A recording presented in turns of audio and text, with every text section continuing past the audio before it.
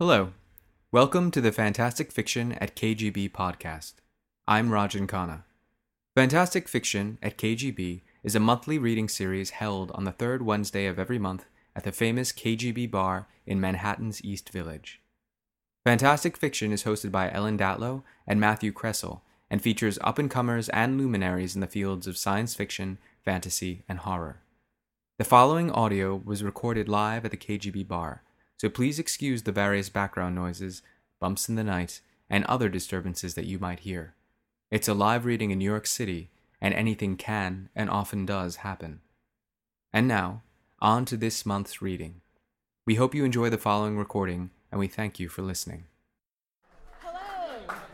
Hi there. Good evening, everybody. On this last week of summer, or whatever it is, I don't know. I don't know when summer ends, but for us it's going to end, because next month it definitely won't be summer. So, anyway, welcome to Fantastic Fiction at KGB. We have a good set of readers tonight. I am Ellen Datlow, and Matt Kressel cannot be here with. I only had one goddamn beer, and I've lost my. Anyway, Matt can't be with us tonight, but David Mercurial Rivera is my co-host this evening. So, as you know, you can, if you're not signed up on our mailing list, you can just go to Fantastic Fiction at KGB. We only send messages about this. We do not spam you or anything. Now, if someone hacks us, we have no responsibility for that. But anyway, our forthcoming readers are October 17th, Lawrence M. Schoen and Tim Pratt. November 21st, Liana Renee Haber and Kat Rambo. December 19th, Nicole Corner-Stace? Do you know how to pronounce it? I'm sorry, it's S-T-A-C-E. I'm not sure. I'll have to find out before we introduce her. I think Corner-Stace. And Maria Devana Headley. January 16th, Julie C. Day and Victor Laval. February 20th, F. Brett Cox and TK. We'll see. TK, yeah. Or TBA, and they used to do in the TV listings. I used to think that actually meant something. I used to read all the TV listings in TV Guide. I loved it. I just read all the listings. And I thought TBA actually was some show when I was a kid. I didn't know what it was. It took me a long time to realize what it actually meant. March 20th, Molly Tanzer and TK. April 17th, Nathan Ballingrud and Arkady Martin. And May 15th, Simon Stronsis and Kaya Shanti Wilson. So that's what we've got coming up. And this evening, I have a book to give away at some point. The Best of the Best Horror of the Year is coming out October 2nd. I've got my advanced copies, and I have too many. But anyway, I would like to give one away in the middle of, during our break. And someone think of a good contest, a good way to do it. I'm not going to throw it into the air like Jeff Ford did, because I only have one. And if I had five, it would be, I could just spread out. But for one, I don't want to throw them. So someone, if you have an idea of how... It's a heavy book, too, so if you have an idea of, and it can't be something that you know the answer to if it's a quiz, all right? But if you have an idea of how we can do this, let me know. Anyway, our first guest tonight is Patrick McGraw. He's the author of 9 novels, including Asylum, an international bestseller, and Spider, which David Cronenberg filmed for McGraw's script. He has also published 3 collections of short fiction, including most recently Writing Madness. He teaches a writing workshop at the New School and is currently at work on a novel about the Spanish Civil War.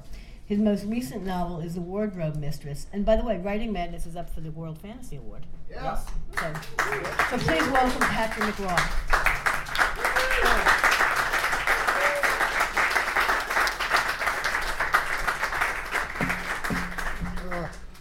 Great. Thank you very much, Ellen. It's great. Okay, I'll move around a bit. No, hang on. I need to see my watch because I don't want to go over. It's not my first time here at KGB, but it's always a great pleasure to come back.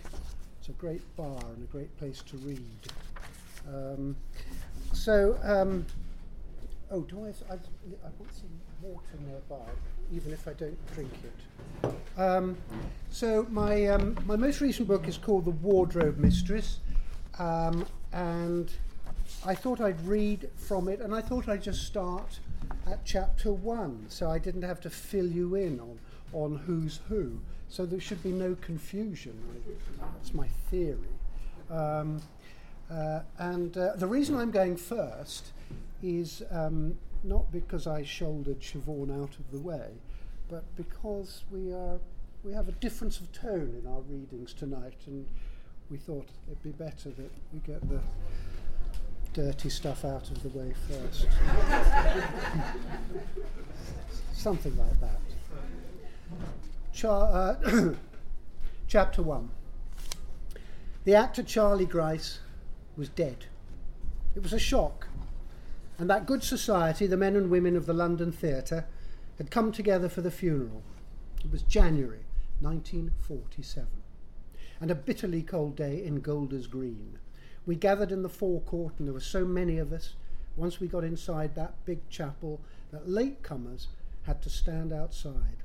A full house. Well, Gricey deserved no less. Although whether he'd have chosen Golders Green, we rather doubt that. His daughter Vera was in dark glasses and a black fur coat. Herself an actress, she looked fragile and clung to her mother's arm throughout. Joan Grice was the mother, also in black and wearing a veil. Not well-liked, Joan, but it was hard not to feel sorry for her that day. The marriage had apparently been a good one. We've heard Joan Grice called a beautiful woman. A striking-looking woman, certainly, and a formidable one. Her hair was black and without a thread of silver. She wore it pulled back with some severity from her face, the better, it was said, to come at the world like a scythe. As tall as her late husband and a slim woman, her face was pale and sculpted, with the chin carried high, the whole seeming forged from some hard white stone. The effect could be dramatic. But oh dear, we hate to say it, her teeth were horrible. Discoloured, black at the roots and with gaps between, and as is the case with so many of the English, it may have accounted for the sourness of her personality, that is, her profound reluctance to smile. But if her tongue could be vicious, her mind was clear, even in drink, and she was one of the best wardrobe mistresses in London. For herself, she liked a good black cloth, an old-fashioned cut perhaps set off with a touch of silver at throat or wrist. With a needle, she was more adroit than most, when she had to be, and fast too. With a little padding, a trim, a pleat, a pin, a stitch, a scrap of lace, she could turn the most unpromising garment into a thing of elegance and distinction. Under the coat, she wore a boxy jacket, broad in the shoulder, with a narrow skirt, legs in sheer silk. Joan took pride in her work and expected those who worked under her to observe her own high standards. She'd always tried to spare her husband the devastation she could visit on lesser mortals, not always successfully. But where their daughter was concerned, that is, when it came to Vera, she was a lion. Most of those present were known to her, but there were a few, we knew who they were. Oh, yes, she'd never seen before, and they weren't theatrical types, but then Gricey had mixed with all sorts, criminals not excepted. Sir John Brogue was there, and in good order. She'd often looked after his costumes. And there was Dame Anna Flitch, all in white, a vague smile on her badly powdered face as she handed out lilies. And where in God's name did she get lilies in this winter of austerity? Ed Colfax was present, and Jimmy Urquhart, looking none the worse for a spell in the nick. Her old friends Hattie Waterstone and Delphi Dix, that old hoofer in a wheelchair now. And Rupert, of course, skint, they said. But yes, so many of the old crowd, the ones who'd survived the war. And to think that Gricey missed it, he'd have loved it. Vera, meanwhile, was still in her dark glasses, gripping tight her mother's arm as they moved toward the chapel, and it was clear the poor girl was in some distress. So tall and lovely, a more statuesque woman than her mother, and yet so delicate today. Heartbreaking, really. We thought so. Vera's husband was Julius Glass, the former impresario, a thin, sallow-skinned man some 20 years her senior, and he was on her left flank, and beside him was Gussel Herzfeld, a Jewish refugee he'd apparently saved from the Nazis. And a most interesting creature. She told Hattie she was Julius's sister, but we had our doubts. It seemed improbable, frankly. Julius, meanwhile, was sombre and watchful, and loomed close over his women, like a kind of yellow marsh heron. How Joan felt about him that day was anybody's guess, but we'd heard talk that Julius and Gracie had not been on the best of terms, put it mildly, and it was even said that Julius was there on the steps when Gracie fell. But this was the family, and together they were ushered to the front of the chapel, and there took their pew. Joan could hear from behind her a murmur of chatter, and now and then some laughter. We'd all loved Gracie. Some of us had, anyway. Then came the coffin. Oh, the hardest moment of all, surely. It entered stage left, with 6 strong men carrying it. One convulsive sob from Vera, and Julius slid an arm around her. Joan thought she'd shake him off, but instead she leaned into him, as though she might otherwise crumple legless to the cold stone floor, poor girl. And cold it was in there, all right, bloody freezing. We saw the speaker's breath turn to smoke in the chill damp of that packed and steamy chapel. Snow was forecast for later in the day. We're in for it, we thought, another foul, bloody winter. Then up they came to the podium to talk about the man. There were anecdotes. His war work as a special constable in the West End. The stories he'd told. He'd been there after that dreadful bomb came down the ventilation shaft at the Café de Paris. No laughing matter. It blew Snakehips Johnson to pieces. 186 people died in London that night. Acts of kindness were remembered, support he'd given to others, both moral and monetary, at times of crisis or loss. Monetary, thought Joan. Where did that come from? There'd never been that much to spare. Waves of sympathy flowed from the back of the chapel to those who'd been closest to him. She could feel it now, and much of it was for Vera, whose own story was familiar to this company. Such promise, a luminous stage presence. Everyone said so. Absolutely distraught. She'd been very close to her father, of course. Everything she knew she'd learned from him, and just look at her now, shattered. When the service was over, we watched old Gracie going out the back way, through the curtains, in his coffin. In his coffin! And how are we supposed to live without him now? Must have been their common thought, mother and daughter. Then the danger of collapse was most real. But upright they stood, Vera's dark glasses having come off, damp red eyes revealed in the wan, fragile, tragic face. Lovely, even in grief. Her arm was in her mother's now, as slowly they moved down the aisle, and not a dry eye in the house. Every one of them fixed on these 2 tall, slow women in black, the mother upright and slender, the daughter swaying ever so slightly, seeming almost to totter in her sorrow. Like royalty they turned this way and that, nodding, offering the pressed lip, stoic half-smile to faces both sympathetic and tearful, but above all familiar, from 1,000 dressing rooms and curtain calls, opening night parties and chilly rehearsals in cold church halls with frost on the windows. This was our world. We were saying goodbye to one of our own. Then we were milling about in the courtyard again.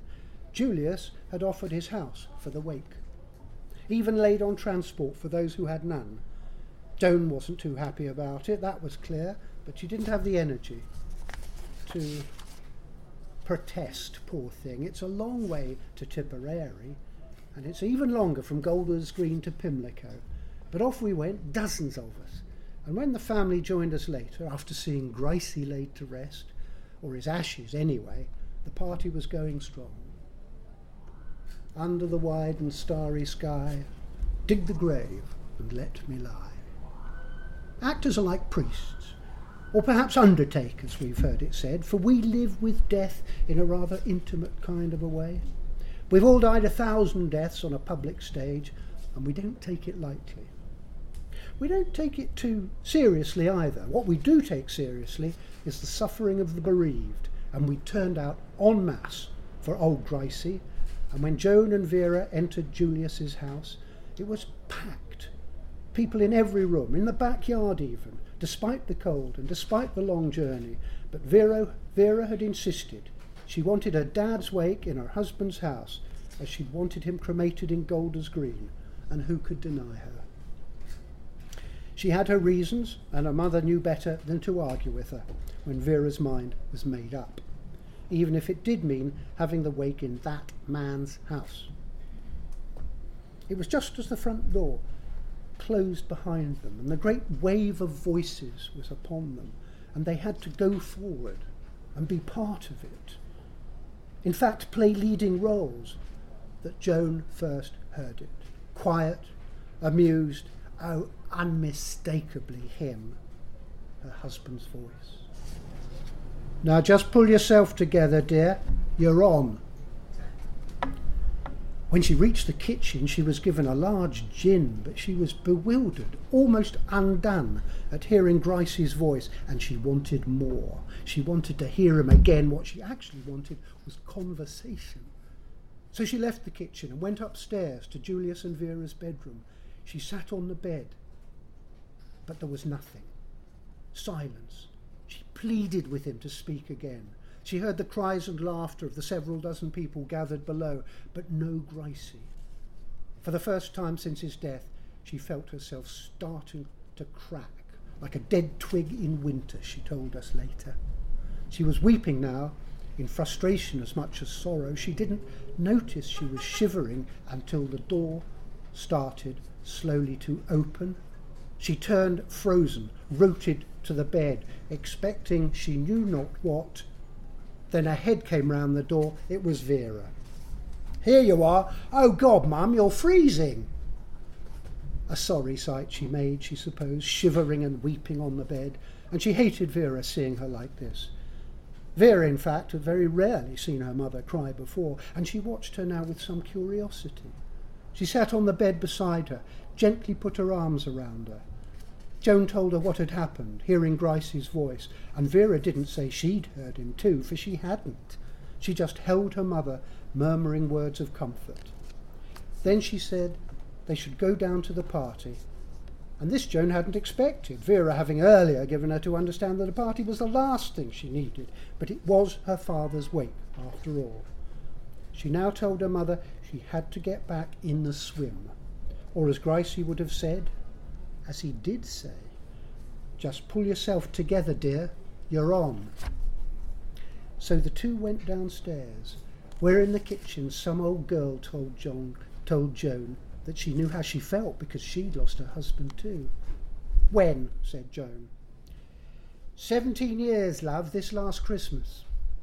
"I'll never last that long," said Joan. Then she asked the woman if she missed him still. "Yes, dear, oh, I do."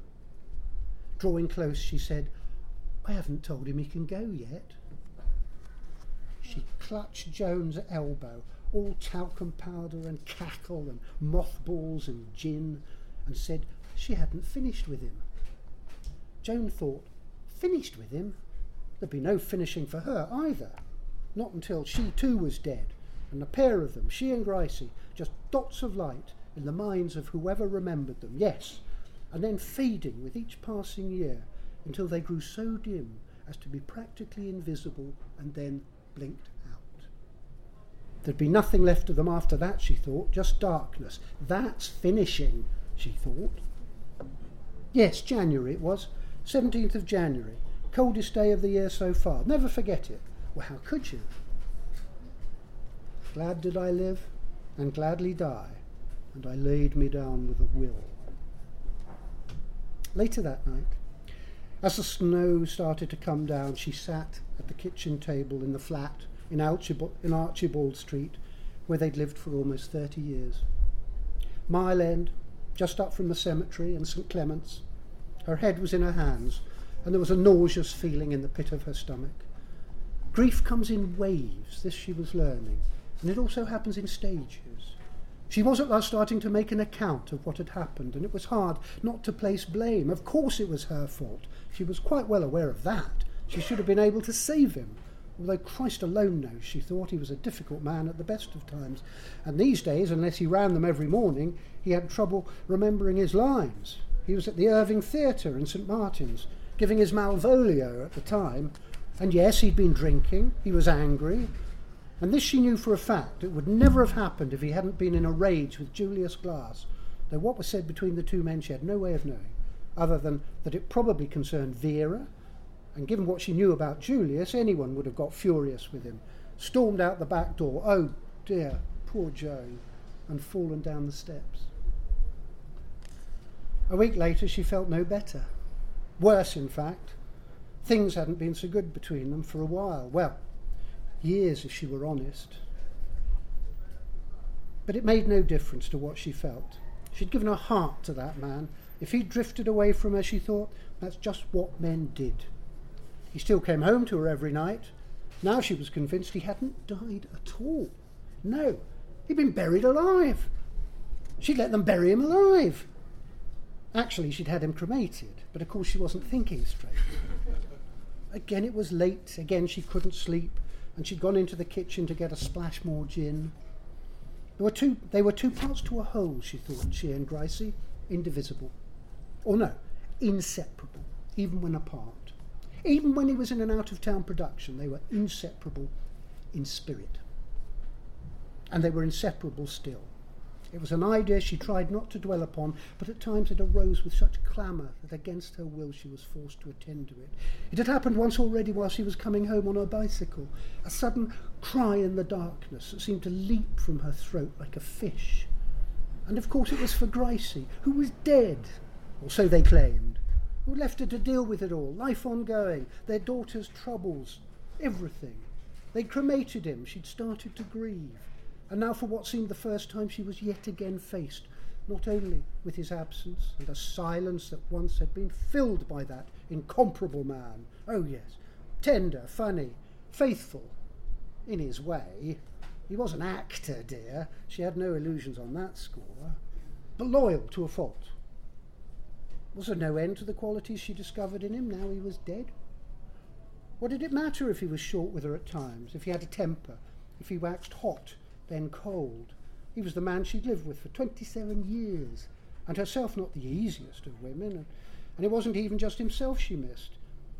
It was his sure, clear instinct as to what needed saying to Vera, how seriously her crises were to be taken, above all, how to bring the girl down when she started to climb the walls, which seemed to be happening more frequently these days, these bleak, desolate days of cold and want and loss. No. Joan's problem was he wasn't there to advise her, and she was angry about it, and frightened too. So when was he coming home? When? She'd got back to the flat exhausted, fed the cat and poured herself a nice drink. She'd gone into his room, where he kept his clothes in the wardrobe, and he'd sometimes slept there. Well, often he'd slept there, if she were honest, and she stood at the window and looked down at the street, lamppost, railings, cobblestones, the cemetery walls, down the way, and it was snowing again. She sat on his bed for a while. She finished her drink and decided she'd have another. Why not? On her way back to the kitchen, she realised there were tears streaming down her face, and all she wanted was to hear his bloody voice again. When she awoke the next morning, she was at once aware of the 2 large gins she'd had before bed. In the old days, they'd have a cocktail. Sometimes they'd go down the pub, or up west when they were flush. Drinking alone had always seemed a pitiable business to Joan, for it smacked of despair. Who are you going to talk to, yourself? Those first days, she was tempted to drink herself into a stupor every night, but that way madness lay, or if not madness, then a kind of dissipated languor that would soon sap the light from her eye and the fire from her brain, and then where would she be? Not running the wardrobe of the Beaumont Theatre, that's where, and that job, it was her task in life. Give that up, you might just as well turn your face to the wall. But she'd made an exception last night, and now she regretted it. She knew exactly what had happened. It was being in his room. She'd made a fatal error. she'd gone into his wardrobe. Yes, we know. Ridiculous. Most unwise. Move along, dearie. How mawkish can an old girl get? She hadn't told Vera. She could imagine what she'd say. She told herself she'd get rid of them, but it was almost 2 weeks now and they were still there. All his suits, shirts, shoes, underwear, everything. So much he had, even despite the years of austerity, the rationing of cloth. What's so very, very destructive was that she could still raise a faint residue of the man if she pressed her nose to a collar or a cuff, and it always finished her off.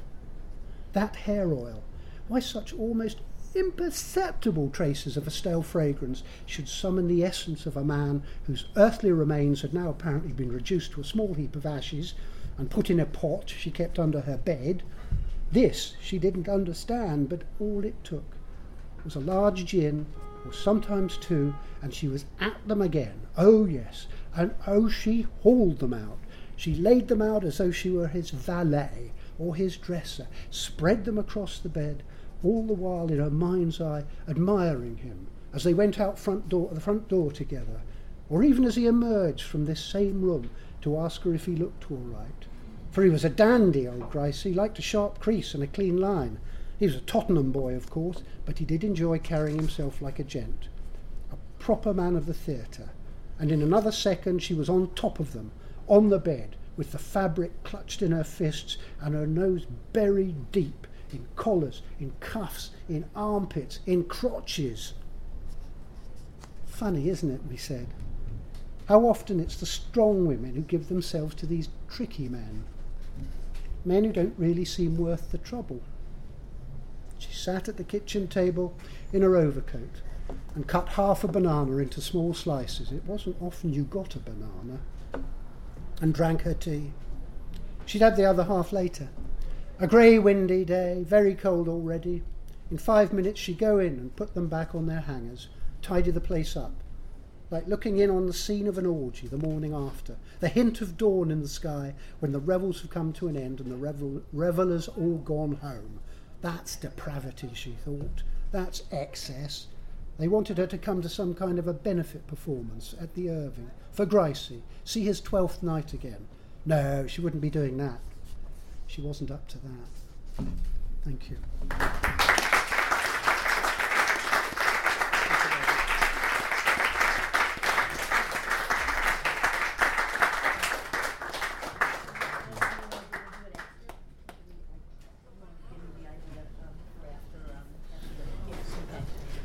We're going to take about a 10-minute break, have a drink. We come here for free. The only thing we expect is buy some drinks, either alcohol or non, and tip your bartenders kindly and generously. And we'll see you in about 10 minutes. Then we'll do the curtain. Okay, we're back. Come on back. Sit down if you're going to sit down. Come on, guys. I see people there who should be sitting, but hello. Shh. Okay, hush. So we have a contest, and Siobhan's going to explain it to you after I introduce her. But anyway, Siobhan Carroll is a Canadian author. Oh, I'm sorry. Oh, shit. I'm sorry. Do it. And then just show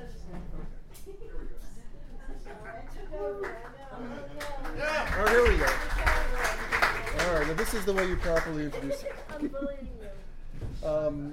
First of all, good evening, everyone. Thanks for coming tonight. And I want to thank, I'm David Mercure Rivera. I want to thank Ellen and Matt Russell for inviting me here to guest host tonight at the iconic KGB bar. I got carried away.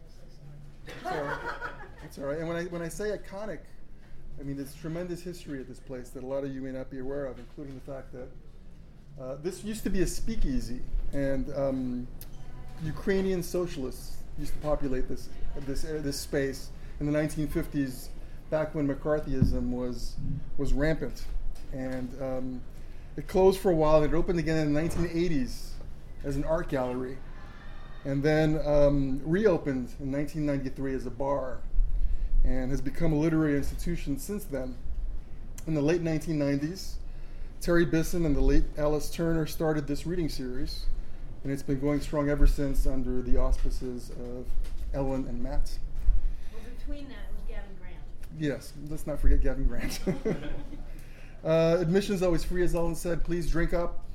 Alcoholic, non-alcoholic, but please drink up. Tip our bartenders. And it is my pleasure tonight to introduce our second reader, Siobhan Carroll.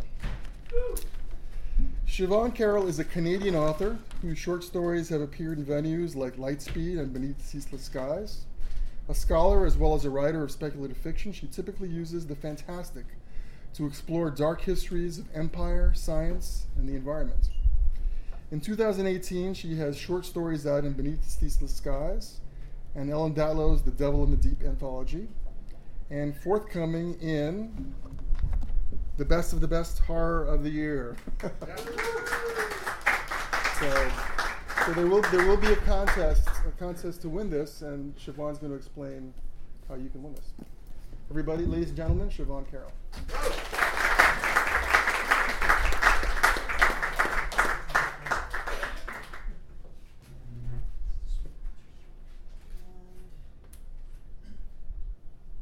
I'm just getting myself set up here. Lovely to see you all. Can you hear me at the back? Yes. I'm a quiet voice person by nature, so I need to always check that. And if you can't hear me at any point and you think you probably should, wave your hands and I will see you. Thank you.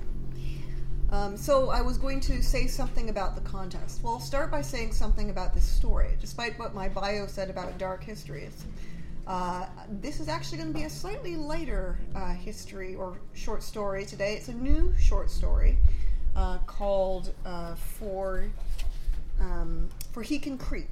And despite the title, it is not going to be that horrific. And the thing is, it is based or riffing off a famous work of 18th century literature. This is coming from me as an English prof. And so the contest is this. At the end of my reading, I'll ask if anyone in this room recognizes the source material for this story. And if you do, you get a story, and then you get the book that Ellen has edited, and which I myself am really looking forward to reading, because I can tell you that there are some fabulous stories in here by people who aren't me, and it is well worth your time. So the other thing that I'm going to tell you, as we have this atmospheric New York siren going in the background, is that this story is set in an 18th century madhouse. And at one point in the story, I will use the 18th century convention of having a first letter followed by a dash, like D dash, which is the 18th century version of bleeping. So you can use your imagination to fill in the gap. I'm going to be reading you three scenes from this story, and I will tell you also that the central character is a cat.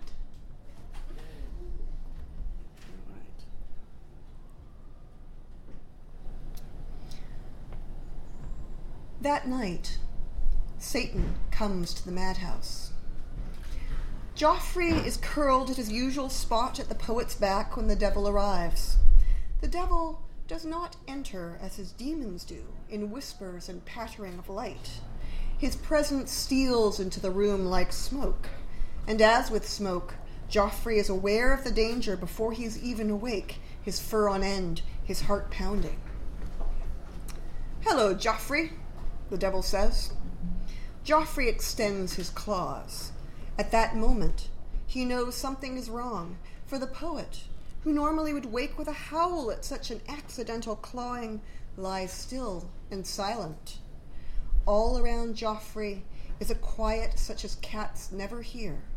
No mouse or beetle creeping along a madhouse wall, no human snoring, no spider winding out its silk. It is as if the night itself has hushed to listen to the devil's voice, which sounds pleasant and warm, like a bucket of cream left out in the sun. "I thought you and I should have a chat," Satan says. "I understand you've been giving my demons some trouble." And by the way, this is not the first scene in the story, in case you're wondering. The first thought that flashes into Joffrey's head is that Satan looks exactly as Milton describes him in Paradise Lost, only more cat-shaped. Joffrey, a poet's cat, has ignored vast amounts of Milton over the years, but some of it has apparently stuck. The second thought is that the devil has come into his territory and this means fighting. Puffing himself up to his utmost size, Joffrey spits at the devil and shows his teeth. "This is my place," he cries, "mine!" Is anything truly ours? The devil sighs and examines his claws. He is simultaneously a monstrous serpent, a mighty angel, and a handsome black cat with whiskers the color of starlight. The cat's whiskers are singed, the serpent's scales are scarred, and the angel's brow is heavy with an ancient grievance, and yet he is still beautiful in his way. But more of this later. Joffrey, I have come to converse with you. Will you not take a walk with me? Joffrey pauses, considering. Do you have treats? I have feasts awaiting. Catnip fresh from the soil, salted ham from the market, fish heads with eyes still in them, scrumptiously poppable. I want treats. And treats you shall have. Come and see.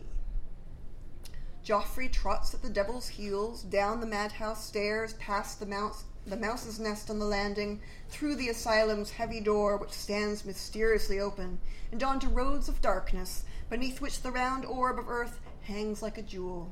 He gazes with interest up at the blue glow of the crystalline firmament, at the fixed stars, and at the golden chain of heaven from which all the universe is suspended. He feels hungry. Well, the devil says presently, let's get the formalities out of the way. He snaps his fingers. Instantly, Joffrey is dangling above the earth, staring down at it as one does a patterned carpet.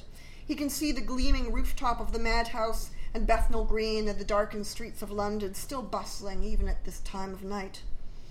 All of this could be yours, Satan says. Yea, I will give you all the kingdoms of earth if you'll just bow down and worship me. Joffrey does not like heights. His fur is bristling, but at the same time he's prepared to fall. He catches the smell of the fish market in the air and hears the distant yowl of a tomcat making love in the street. And Joffrey understands, for a moment, what the devil is offering him. He understands also that this offer represents a fundamentally wrong order to the universe. You should bow down and worship Joffrey! Right, the devil says, I thought as much. He snaps his fingers again, and they are back on the path between the fixed stars with the planets far below them. You have the sin of pride, cat, Satan says, a sin I am particularly fond of, given that it is my own. For that reason, I am taking you into my confidence. You see, I have an interest in your poet. Mine? That's debatable. There are multiple claims to Mr. Smart, the tyrants, his debtors, his families.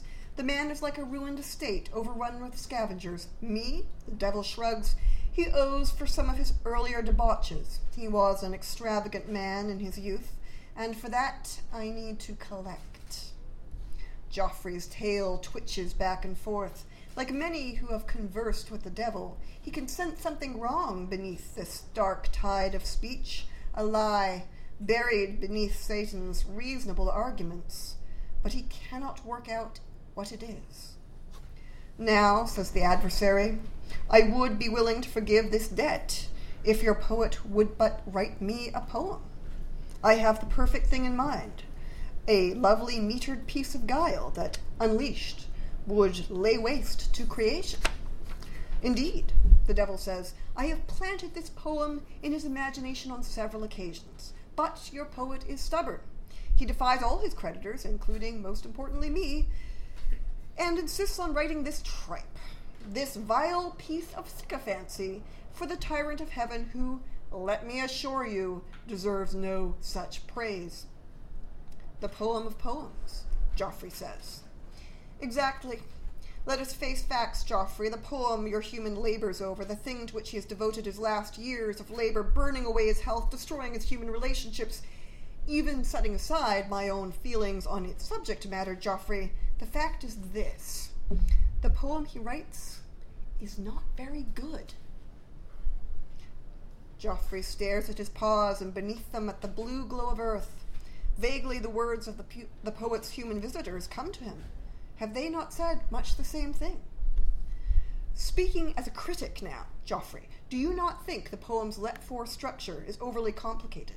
The wordplay in Latin and Greek too obscure to suit the common taste?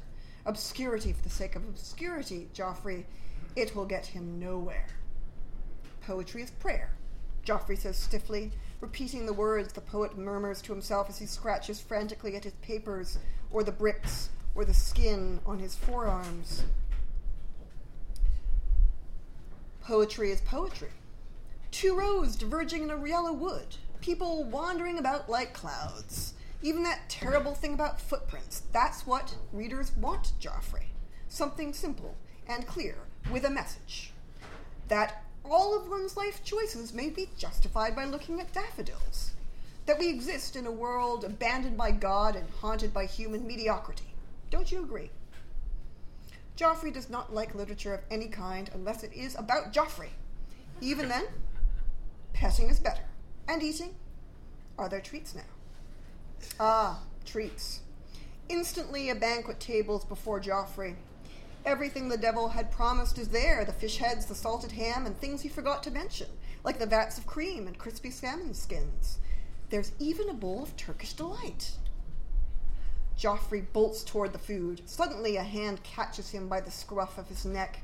The devil has grown gigantic, a mighty warrior singed and scarred by his contest with heaven. His smile gleams like a knife. Before you eat, Joffrey, I need a thing of you. Such a small thing. I want the food. And you shall get it, if you but promise me this, to stand aside when I come to visit your poet tomorrow night. To stand aside and not interfere. The uneasy sense that Joffrey had felt at the devil's first words returns with a vengeance. Why? Merely so I can converse with your poet. Joffrey thinks about Satan's proposition.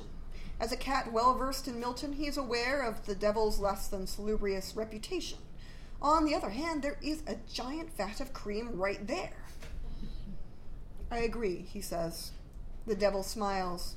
Released, Joffrey bolts to the table, and food! There is so much food! He eats and eats, and somehow there is still more to eat, and somehow he can keep eating, though his belly is starting to hurt. My thanks to you, Joffrey, the devil says. I will see you tomorrow. Joffrey's aware, vaguely, that Satan is walking away from him. But that does not matter. He has come to the bowl of Turkish delight, and having heard so much about it, it must taste good. So he selects a powdered cube of honey and rosewater, one that is larger than all the others, and he takes a bite. All right, now I'm going to skip ahead to some of the post-Joffrey devil wrangles. Joffrey basically figures out that he has made a grand mistake in accepting this offer for multiple reasons, and the poet makes a bargain with the devil that he is going to write the devil a poem that he has promised him. Sure enough, come nightfall, the devil steals into the madhouse. He looks for all the world like a London critic, in a green-striped waistcoat and a velvet coat. He stands outside the bars of the cell and peers inside. How now, Joffrey? Satan says. How does my poet fare? It is plain to see that the poet is shivering and sobbing on his bed. At the sound of the devil's voice, he turns his face to the wall and begins murmuring a prayer. Joffrey turns disdainfully to the wall. The devil tricked him. The devil is bad. The devil may not have the pleasure of stroking Joffrey or petting him on the head. Joffrey is more interested in staring at this wall. Staring intently.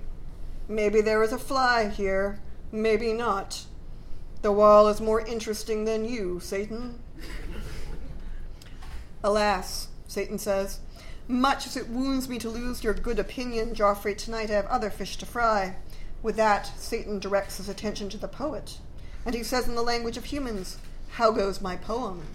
Get behind me, Satan! Please, the devil says, hooking his hands in the lapels of his coat, 'tis a sad thing when a wordsmith resorts to cliches, and hardly good manners in addressing an old friend. What, did I not aid you in your youth many a time in bedding a wench or evading a creditor? Now I ask that you do a single thing for me, and you whimper about repaying my kindness. For shame. I should not have agreed to it, the man says. Forgive me, Lord, I was weak. La, the devil says, aren't we all? But enough of this moping. How goes the poem? The man is jerked upright like a dog yanked on a chain, and like a puppet. He rises from his bed, in his nightclothes no less, and takes up a few sheets of paper. He hands them with an iron-stiff arm to the devil. The devil takes out a pair of amber spectacles and a red quill. He reads over the papers with great interest, from time to time making happy humming noises to himself, and from time to time frowning and scratching something down in bursts of flame. Capital phrasing, sir, he says, and, sir, you cannot rhyme love with dove. It is banal, and I cannot allow it. And I like this first reference to an essay on man, but this second makes you seem derivative, don't you think? The poet, peering at the pages from the vantage point of his madman's cell, looks miserable. Joffrey, inside the cell, begins to growl. Will not the devil come inside? Very well, then Joffrey will come to him. This is marvelous work, sir, the devil says, slotting the manuscript back between the poet's trembling fingers. I am very pleased with your progress. To contemplate the edits I suggest, I will be back tomorrow midnight to collect the final version. I will not do it. But you shall, sir. You have made your bargain. Now you can sit here wallowing in misery, or you can comfort yourself that your poet will inscribe itself on the hearts of men. It is all the same to me. During this conversation, Joffrey slips through the bars. The devil is wearing an elegant pair of French boots, and when the devil turns on his heel, Joffrey pounces. Claw and bite, snap and climb. Joffrey is simultaneously attacking a black cat with wicked claws, and the mighty dragon of shining scale, and a gentleman who is trying to shake him off his leg. Joffrey is tossed by the devil like the ark on the waves of destruction. He is smashed and crashed, bitten and walloped. Still, Joffrey clings to him, growling and clawing. Oh, bother, says the devil. Those were my favorite stockings. Fire and darkness. The devil has shaken him off. Joffrey flies through the air and skids across the floorboards, but instantly he is on his feet again, his eyes ablaze, his skin electric. He will not let the devil go. Must we? The devil says. Oh, very well. And now the devil begins to fight in earnest, and he is a terror. He is 1,000 yellow-toothed rats swarming out of a sewer. He is a mighty angel whose wing beats breed hurricanes. He is a gentleman with a walking stick. Wallop. Joffrey's chest explodes with pain. He is thrown backward into the dark, and dazed for a moment he thinks he cannot rise. But he must, and his legs carry him back into the fight. Joffrey stalks the devil anew, trying to keep clear of the Satan's walking stick wings. Suddenly the black cat is there, clawing at his eyes and springing away. Joffrey hisses and puffs up his fur, but somewhere at his aching chest is the sense that perhaps this is a fight he cannot win. Perhaps this is the fight that kills Joffrey. So be it. He leaps on the back of the cat-rat angel dragon. He draws blood, the devil's blood, which smells of burning roses. Too quickly, the devil twists under his grip. Too quickly, the yellow teeth clamp down. Agony sears through Joffrey's neck. The devil has him by the throat. Joffrey struggles for purchase but can find none. His vision darkens. He can feel the devil's teeth press hard against the pulse of his life. Dimly, he hears the poet yelling, "No, no," the man cries, "please spare my cat. We'll cause you no more trouble, I swear." The devil loosens his grip. "Oomph, oomph," he says. He spits out Joffrey and tries again. "Very well." And Joffrey is falling through blackness, falling forever. So obviously that didn't go well. So Joffrey comes up with another plan, one that involves him approaching the other cats that he has been avoiding as Lord of the Madhouse, and we meet them in a scene which I'm going to start halfway through. And for this I may need to do voices.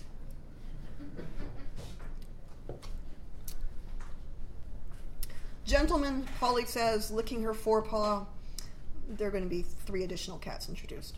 The landing is my territory. Dueling is a disreputable practice, ill-fitting a cat of good character. Would you insult a lady in her own house?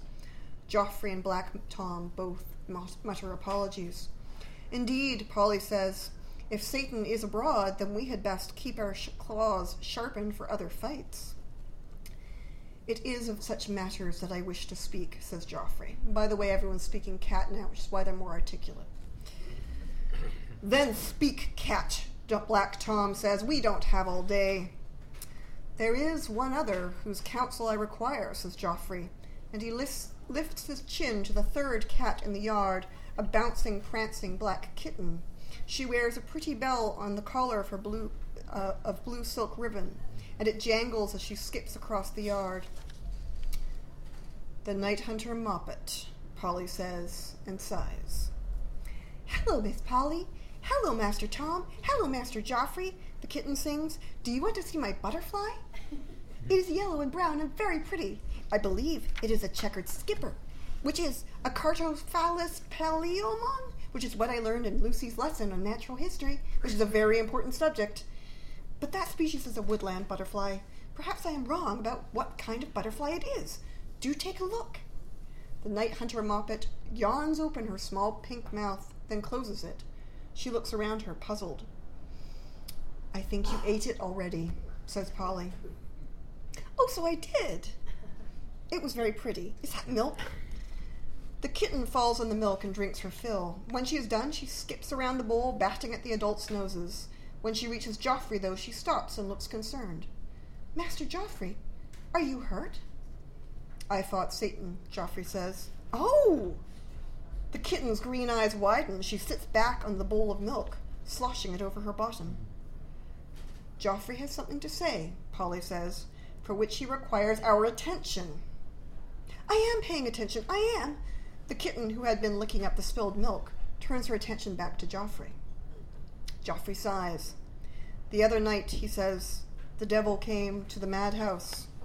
And he tells them everything, the magnificent cat-bribing feast, the vomit, the fight with Satan, the poet's despair, a bunch of other things I'm leaving out of this reading. Other cats watch him, wide-eyed. At the end of his tale, he hunches into himself and speaks the words that are hardest in the world for a cat to utter. I need your help. The other cats look at him in amazement. Joffrey feels shame settle on him like a fine dust. He drops his gaze and examines the shine of a brown beetle that is slowly clambering over a cobblestone.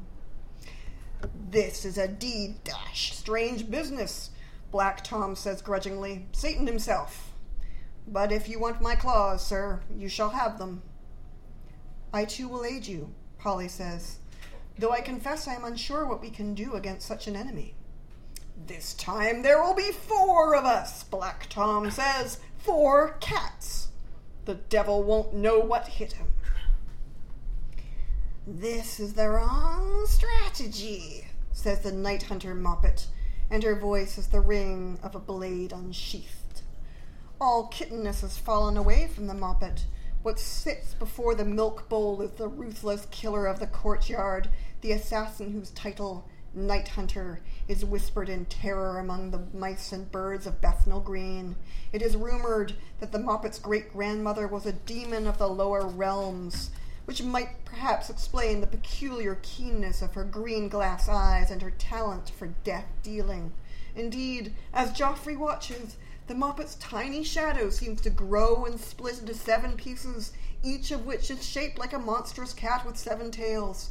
The shadow cat's tails lash and lash as the Night Hunter Moppet broods on Satan. It is true that as cats we are descended from the angel tiger who killed the Ishnuman rat of Egypt, says the Moppet. Her shadows twist into the shapes of rats and angels as she speaks. We are warriors of God, and as such we can blood Satan, but we cannot kill him, for he has another fate decreed. Saying this, the Night Hunter Moppet sighs and drops her gaze to the ground. The brown beetle is still there, trotting over the cobblestones. She begins to follow it with her nose. Moppet! Polly says sternly, you were telling us how we should fight the devil. "Oh, sorry, the Muppet says. With great effort, she tears her gaze away from the beetle. Instantly, her 7 shadows are back, larger than before, raising their claws to the heavens. To win this fight, we must think carefully of what we mean to win, says the Night Hunter Moppet. The pupils have disappeared from her eyes, which blaze green fire. Is it Satan's death? No. His humiliation? Again, no. Speak for yourself, Black Tom says. He will run from my claws. The kitten's shadows turn and look at Black Tom with disapproval. When she next speaks, their voices join hers. They sound like the buzzing of 1,000 flies. It is neither of those things, cry the army of Muppets. Think! What is it that the devil hopes to achieve? The destruction of the world, says Polly. A poem about his greatness, says Black Tom. The poet's soul, says Joffrey. Exactly, snarl the Muppets. And those 3 things are also one thing. If you steal it from him, good cat Joffrey, then you will have beaten the devil. With that, her shadows shrink back into a normal kitten-shaped shadow, and the pupils return to her eyes. But what do I steal? Joffrey asks desperately. The Moppet looks at him blankly. What? She says. Are we stealing something? I think the Night Hunter Moppet has told us all she can, Joffrey, Polly says. But it is not enough, Joffrey says.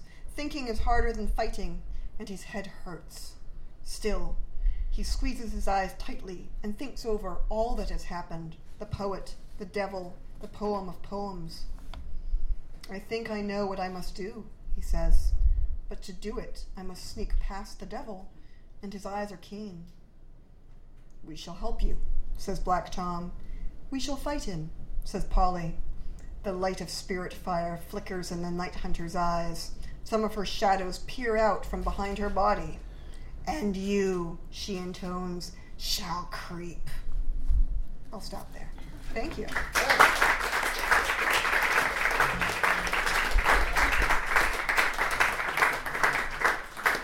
So here's the question to inflict guilt upon any former English majors in the crowd.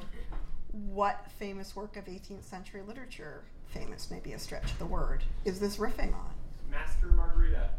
No. Good try. The Exorcist. Well said. That's not 18. Lyrical ballads. Well, we're getting warmer. Alexander Pope, something like... No. Okay. Well, I'll leave that all then as the mysterious, unless it occurs to someone. We've got Cat Madhouse Poetry. James Hogue. Also a good guess, Well, that's but solid. not. My second question will be, well, there is another work besides Pope's essay on man, which involves the devil, which is mentioned in here, which is also a famous work of poetry. What is it? Thank you. Okay, you were the first person to say that. Can I award you the book?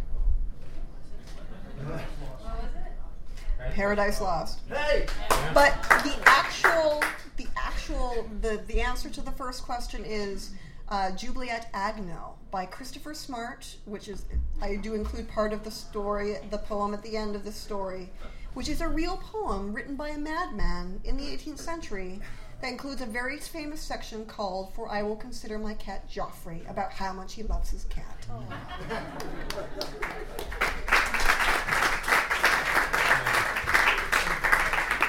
Is that in the book, Ellen?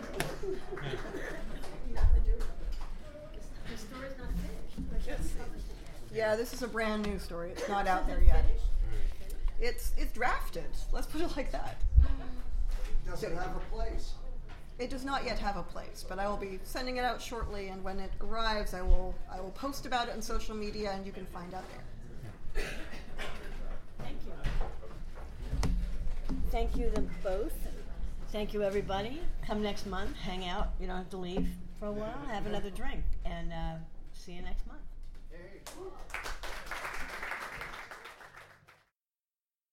You have been listening to the Fantastic Fiction at KGB podcast, recorded live at the KGB bar. I'm Rajan Khanna. We hope you enjoyed what you heard and we thank you for listening. We also wish to thank Gordon Linzer for providing the audio. And always, thanks to our many fans of fantastic fiction at KGB for supporting us all these years.